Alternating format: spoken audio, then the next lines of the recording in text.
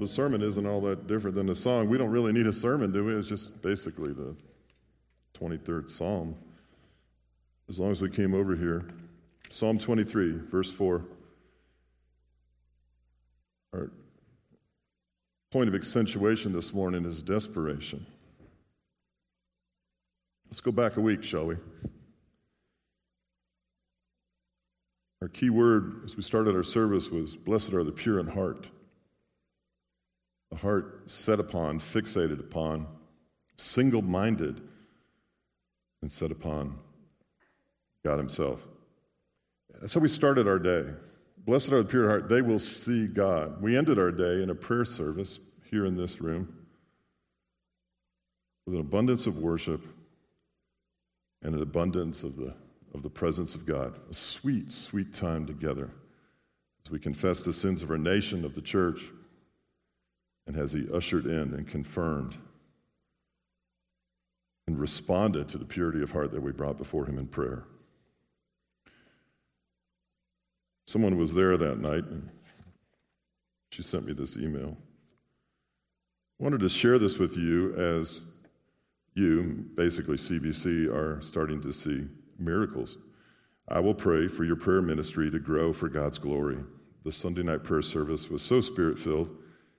Being in the same place with intentional believers seeking God in a deeper and different way filled me with such joy. I even experienced a personal healing for a physical issue of my own. And I'm excited to see what the Lord has planned for CBC. Many blessings abound. Seems to be what's happening. The Lord is confirming his word with signs following.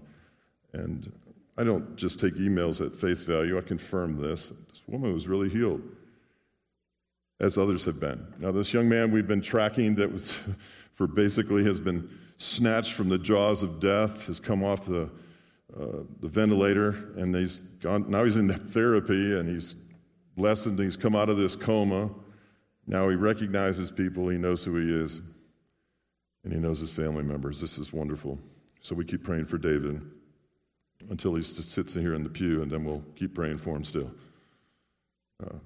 So the Lord is my shepherd, I shall not want. What's the takeaway there? That was our first week. What's the takeaway?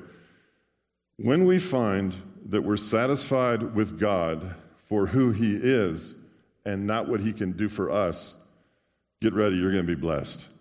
When your right priority is Christ, and I'm speaking to those who know him, and I'm also speaking to those who don't. When your first priority is Christ, you have no lack. You have the abundance of satisfaction.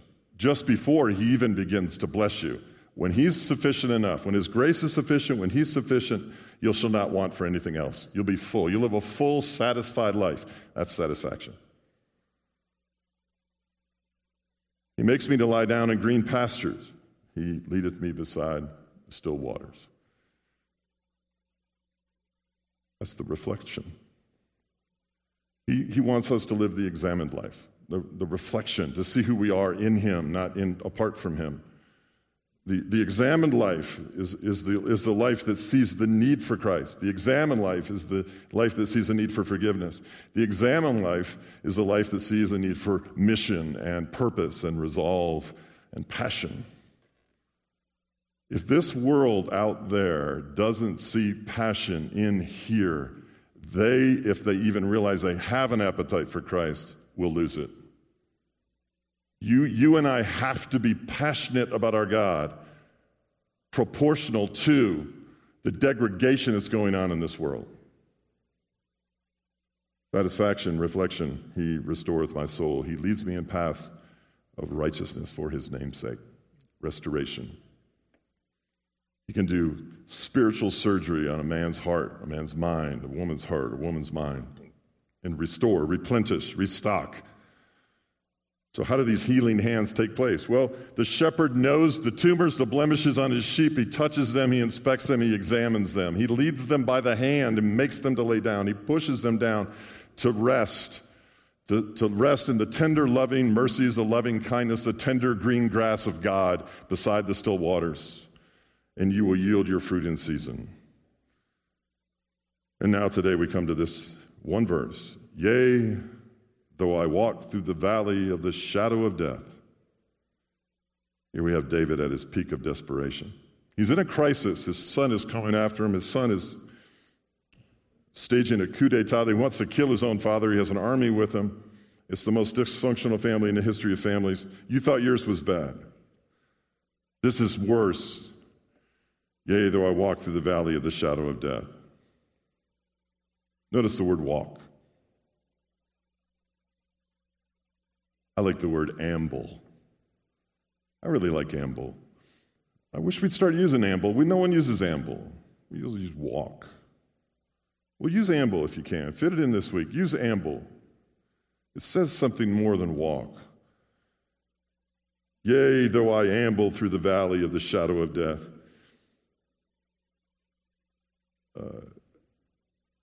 What's the point? Well, the point is, my friend, your spiritual walk cannot be a spiritual run. Sorry. When we conform to the patterns of this world, we get to running, we get to sprinting, we run out of breath, we run out of resources, we just wither up on the side in a fetal position, wondering what happened to us. When we keep a pace that is far, far faster than an amble and a walk, we lose sight of the shepherd, and we lose sight of the flock. Walk, amble. Be poised, be controlled. We should be the poisest people on earth, poised for anything that comes our way.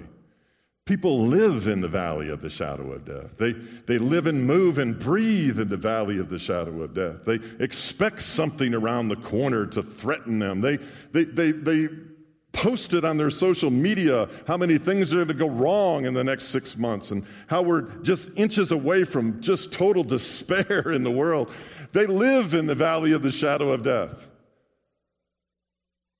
But the Lord is not their shepherd, and they long for, they're incomplete.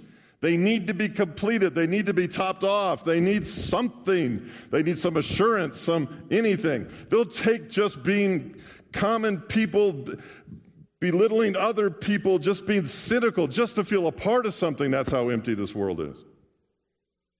They'll join a movement just to be cynical, to feel a part of something. They walk through the valley of the shadow of death. We should be the most poised, put together, self-controlled, processing people with the mind of Christ that aren't ruled by our flesh, our lust, our emotions. We ought to people have it together. And if you don't have it together, fake it till you make it. But when you're out there, fake it. When you get in here, and you have to fall apart at your kitchen table, but present yourself as a Christian, as a child of God, one who has an understanding and a wisdom where you've been, where you are, where you're going.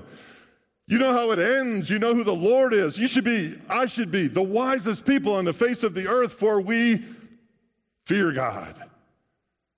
Let's put it together, shall we?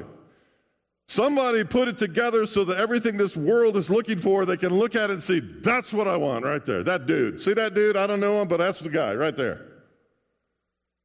He doesn't post this. He does post that. He doesn't wig out. He's not reactive. He's proactive. He's got it together. He's self-controlled. Man, there's something about that guy. Something about that woman.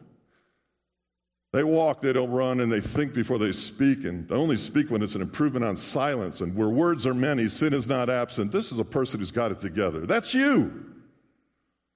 And it ought to be me. Let's amble, shall we? See, the examined life is the less frenetic life. And here's a guy in the Mac Daddy of all crises. It's walking. Not running. He's being chased, but he's walking. He's under threat of death, but he's walking. Putting one foot in front of the other, he's dealing with things as they need to be. Yea, though I walk through the valley of the shadow of death. The king's kids of all people on the face of the earth, however many true born-again Christians there are on this earth, those who truly do follow Christ, not answer some survey in some way. those of us who really follow Christ, listen, we are distinctive, our niche, the way we identify ourselves, the way we're a dead giveaway to the world is we walk through problems, not around them. We walk through confrontation. We walk through troubles. We walk through trials. We walk through chronic illness. We don't go around it. We deal with things. This is the biggest weakness in people today. They won't confront. They won't talk. You have a problem with somebody, you'll talk behind their back. You'll talk about them. You'll never talk to them. It is the quintessential sign of immaturity I've ever seen. We are the king's kids. We go through valleys. We deal with people face to face. We show respect and honor for one another. We never gossip. The gossip in the New Testament is the biggest killer. It's the biggest killer of the church. We walk through valleys. Bring it on. We walk through trials and temptations. Bring it on. Jesus walked through Samaria. He never walked around it. Bring it on. We walk and we walk through. We deal with problems at work. We confront our boss in respectful ways. We illuminate one another with good, strong, critical thinking and objective, wise truth. That's who we are. We don't evade, hide, slither off. No, we deal with things. That's the king's kid. That's David. He's walking and he's walking through it. He's walking through the valley. Well, what does this word mean, valley? Well, it could be a lot of things. Have you ever seen the Westerns where the bad guys hide out? And it's a tall gorge with high walls, and they have the superior position. And whenever they have a campfire, that's the only way you know where they are. And all they're trying to do is lure the Gunsmoke guys and all the good guys into this thing so they can shoot down in them like picking off little ducks in a pond. Well, that's the valley. It's also the wadi, the dry riverbed that oftentimes people would have to take to traverse Jericho to Jerusalem. It's a crooked, ever-winding, tall-walled place where you're most vulnerable from above, and every time you turn the corner, you don't know if someone's standing there with a weapon to steal, to rob you on the Samaritan road, to leave you for dead, to kill you, whatever the case may be. It's a dangerous place. And yea, though I walk through the valley of the shadow of death. In chapter 2 of Nehemiah, the dude Nehemiah shows up to Jerusalem, travels over 800 miles on horseback. It's at night, and he gets on a horse with 2 other people, and he drives through the city, and he's inspecting the city gates. Now, he comes to the Valley Gate. The Valley Gate is the gate that's furthest from other gates. It's a lonely gate. Even elevation-wise, it's the lowest gate. It's a metaphor for tough times in life. It's a metaphor for trials and tribulations. That's what it is. And he inspects the Valley Gate, and he keeps going. Eventually, he goes past the Dung Gate, and he comes to the Fountain Gate. Now, the Fountain Gate is the King's Garden. It has the most pristine, drinkable water. It's an oasis is what it is. It's a metaphor for the Spirit of God, for the enriching and enlivening vigor of the life of Christ. But when he gets to the Fountain Gate, there's too much rubble in the way. He can't make his way through there. It's dark, and there's rocks, and the wall's broken down, and he has to turn back. And to re-enter the city, he has to go back through the Valley Gate. Well, there it is. There it is, right there. So many people today walk from the Valley Gate, live in the Valley Gate, and want the Fountain Gate so bad, but there's so much rubble there, rubble that needs to be removed. And they're never willing to do the work, or no one ever really teaches them how to do it. They have unconfessed sin. They have a hardened heart towards somebody. They have bitterness or unforgiveness. They have these boulders in their life. They have a chip on their shoulder with God, and these rocks just keep them from the Fountain Gate. Can't even enter, can't even go in And they return to the valley gate. And their life seemingly is nothing more than a repeating of the valley gate over and over and over. And David says, I'm going to walk through it. I'm going to deal with this. I'm going to make this happen.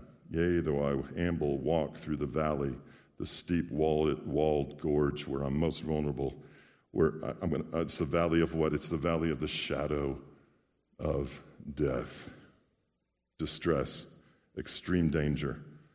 It's night in the daytime there, and it's never day in the nighttime. It's dark even in the heat of the day in that desert down there. Some of you have been with me down there. You know what that's like. There's shadows there, and you don't know who lurks and who sits and lies in wait for your well-being.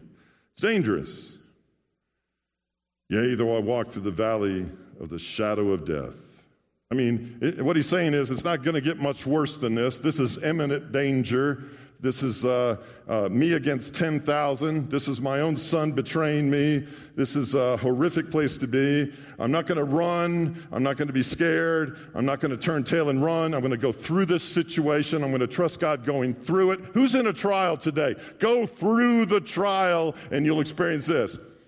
Pure joy when you face trials of many kinds.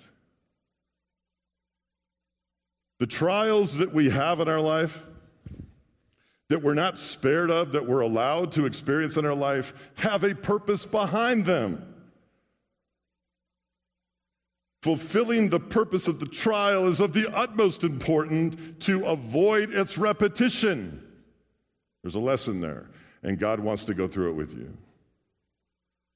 Sometimes things get intense. They get aggravated. We get frustrated. We get exhausted. We get overwhelmed. We're just like depressed, and it's just too much, and it's heavy.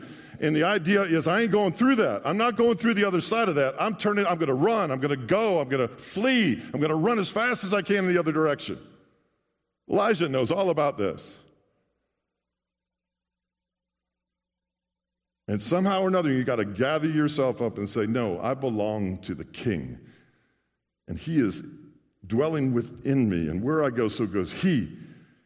And there's something before me I can't walk around. I need to deal with this. I'm going to move forward, ever forward, ambling by faith through a situation. And you might just find that God restores your business and your relationship. And you might find you're different as a result of going through it, not around it. This nation, at some point in time, will have to go through something. A day of reckoning will finally come at some point in time financially. Some situation that we've all been inevitably putting off for decades will eventually come. It's mathematics.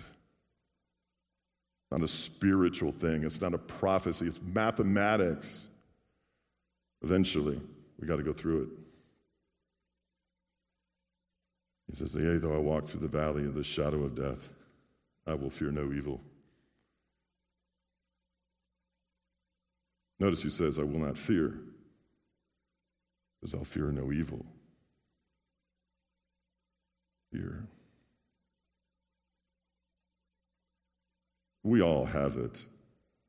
Be careful you don't set a bar so high to expect any and every person in your life, including yourself, to never be afraid. I've agonized. I'm not using agonized in the same way that Jesus agonized in Gethsemane, but I have really looked that passage over, trying to identify what he felt and why he bled from the forehead and why he agonized in some deep distress over his inevitable arrest, torture, crucifixion, and death. I don't have the answers to it, but I can tell you this.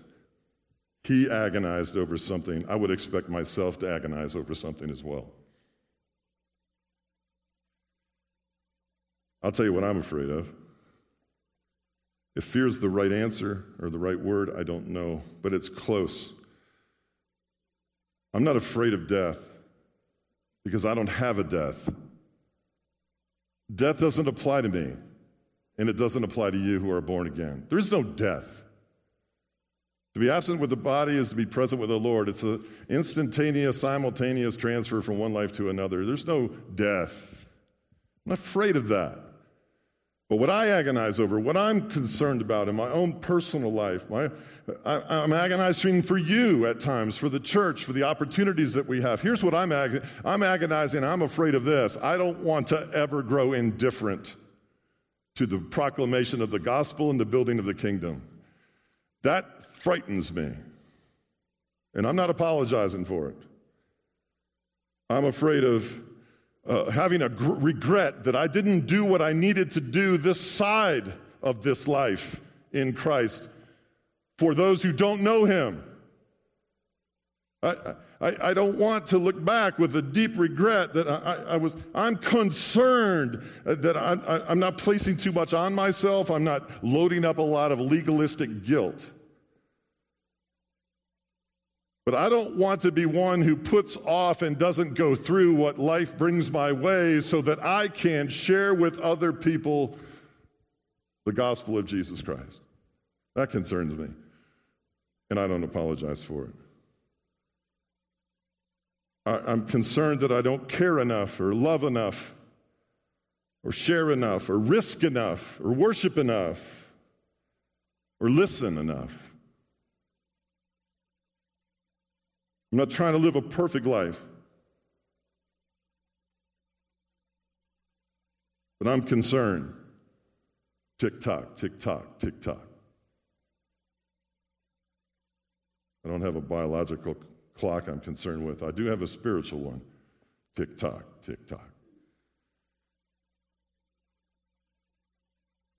To pretend like I'm not concerned about it is to be indifferent to the very gospel that saved my life and yours. You too should be concerned.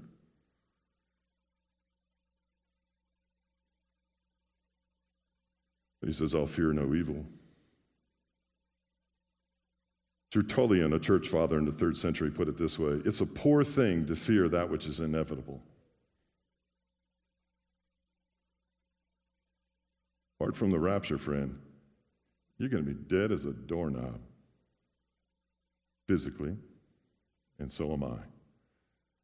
Sometimes people will get gravely ill or they'll be diagnosed with something, and I sort of pray about it and I discern, like the person I'm about to call right now, just find out that they have stage 4 this or stage 5 that. And I call them on the phone, and after praying about them, I ask them this question. If it's the right person and they have the maturity level to understand the motivation behind the question, I ask them this: do you think the Lord is calling you home? See, the answer to that question is incredibly revealing.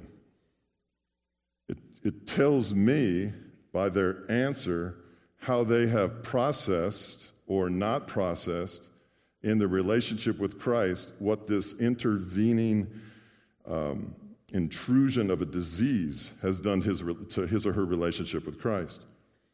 And you know what? Sometimes the answer is, yes, I think he is. And then you know what? He doesn't.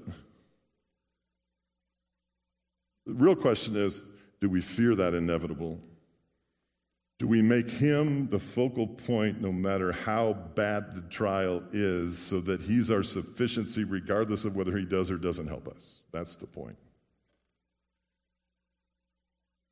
Sometimes the Lord calms the storm. Sometimes he lets the storm rage and calms his child. It's nice to know what he's doing in our life so we can understand his intent. One summer night during a severe thunderstorm, a mother was tucking her small son into bed. She was about to turn the light off when he asked in a trembling voice, "Mommy, will you stay with me all night?" Smiling, the mother gave him a warm, reassuring hug and said tenderly, "I can't, dear. I have to sleep in Daddy's room." A long silence followed. At last it was broken by a shaky voice saying, "Big sissy."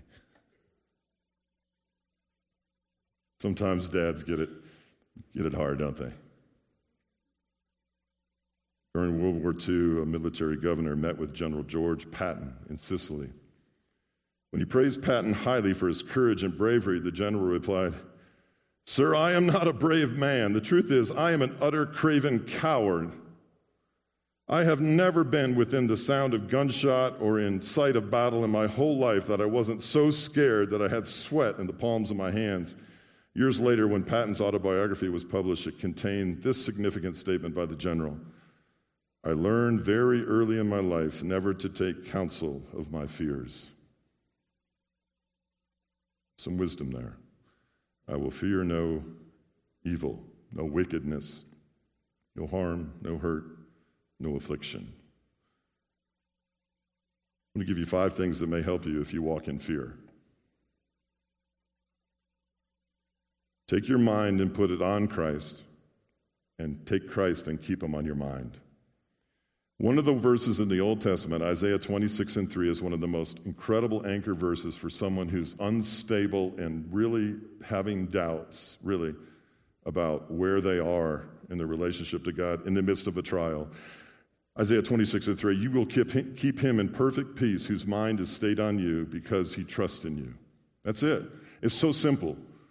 When your mind goes far down the road ahead of you and starts living in an alternative universe and scenario that hasn't happened yet, you are riddled with nothing more, nothing less than anxiety. The absence of anxiety is the presence of the moment and living in it as much as you possibly can. Have your mind on Christ and Christ on your mind. Second, the Lord will grasp, if not seize you. Isaiah 41:10, fear not, for I am with you. Do not be dismayed. Dismayed means glazed over, preoccupied, and caused to look away.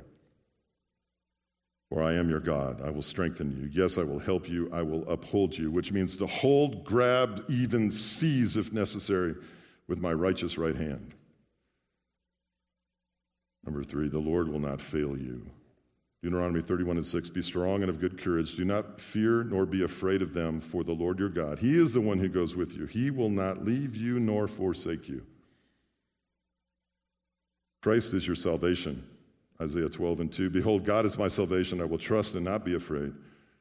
For yea, the Lord is my strength and song. He also has become my salvation. God is on your side. Now, you may not feel like God's on your side at times, but God is on your side. God is your biggest fan. Psalm 118:6, the Lord is on my side, I will not fear. What can man do to me? I walked up on the North Sea in parts of Scotland, and I saw these statues out in front of churches, and I started to stop and read them, and Pastor Nathan would explain them to me and the history behind them. These were people that were burned at the stake right there in that spot on the sidewalk. And there were more than a few. You know, I'd have to say, if you're going to be martyred for the cause of Christ, that would be the worst way, I would think. There's nothing, the worst thing that I think any human being can experience on earth is probably the abduction of a child and not knowing where that child is. That's got to be the worst. But as far as perishing goes, I would say burned at the stake is got to be the top of the list. And these people had in their constitution, in their spiritual constitution, a conviction for what they believed that so extended to depths of who they were that they did not fear what any man could do to them. That's amazing. That's God-given. For you are with me. You are with me. You have Christ in you, and he's with you. And he's before you, and he's around you, and he's behind you, and you even stand upon his truth. And angels encamp around you and above you because you fear God. This is how we amble. This is how we walk. Your rod and your staff, they comfort me. I like the idea that our shepherd is packing. I like that. He has a rod and a staff. He uses them to fend off those who come against the flock. You may not like hearing this about the loving, merciful, good shepherd, but at times, if someone would run off, the little sheep would run off too often, you know, that little crooked staff thing, that would be used to break its leg. And then the shepherd would bind it up, put him over his shoulders, and walk him back to the flock. It makes a whole nother meaning and whole nother level of meaning to Hebrews 10 and 25. Don't forsake the assembly, as some are in the habit of doing. Oh, Lord. Can you imagine seeing people come to church just like cast on like this? Like, where you been? I've been gone for 5 or 6 weeks, and I got this hit upside the shin by a shepherd's staff. But I made it up the driveway. Well, how'd you do that? It's a long way. Well, he carried me, dropped me off here at the Narthex so I could come to the service.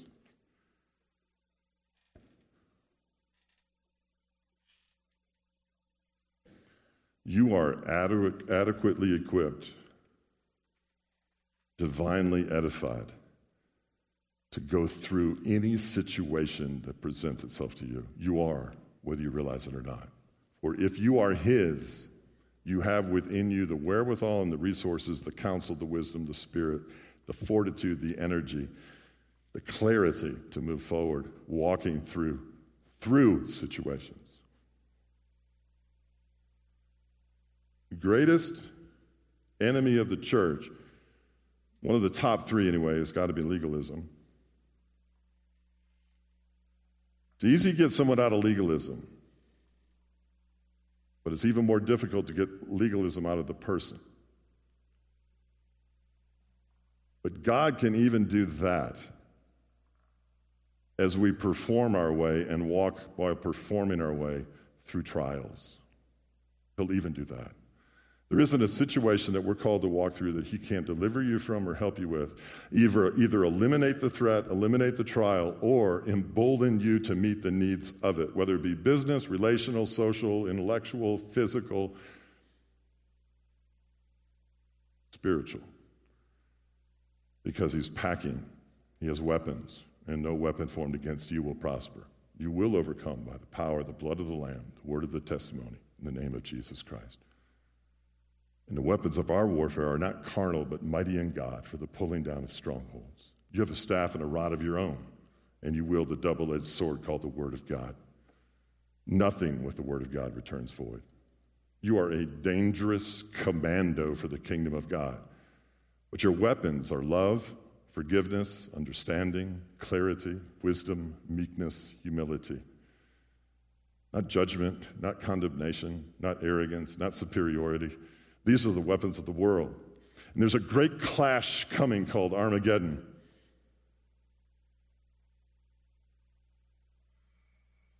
Be careful as you justify your intentions and as you bolster your energy for the kingdom of God. That you're walking through, you're resting in the tender green grass of God. And He's your sufficiency, and you're not doing anything to bolster a better understanding of who you are and who you want to be. You're sacrificially following the Good Shepherd. We do that, we're in good shape.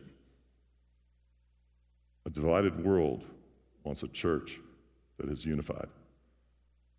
A confused world wants a church with clarity. A fractured world wants a church where Christ holds all things together. An angry world and a fearful world needs a church that is loving, because perfect love casts out fear. Let's pray.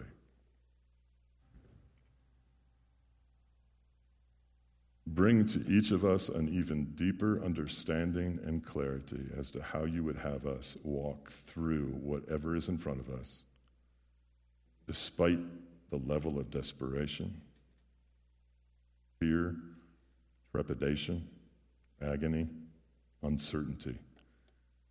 Do that in and through us, with us, and overflow from us, that we may learn how to navigate the storms of life. As you did for David, Lord, and do for us. As it is written, Lord, do unto us. In Jesus' name, amen.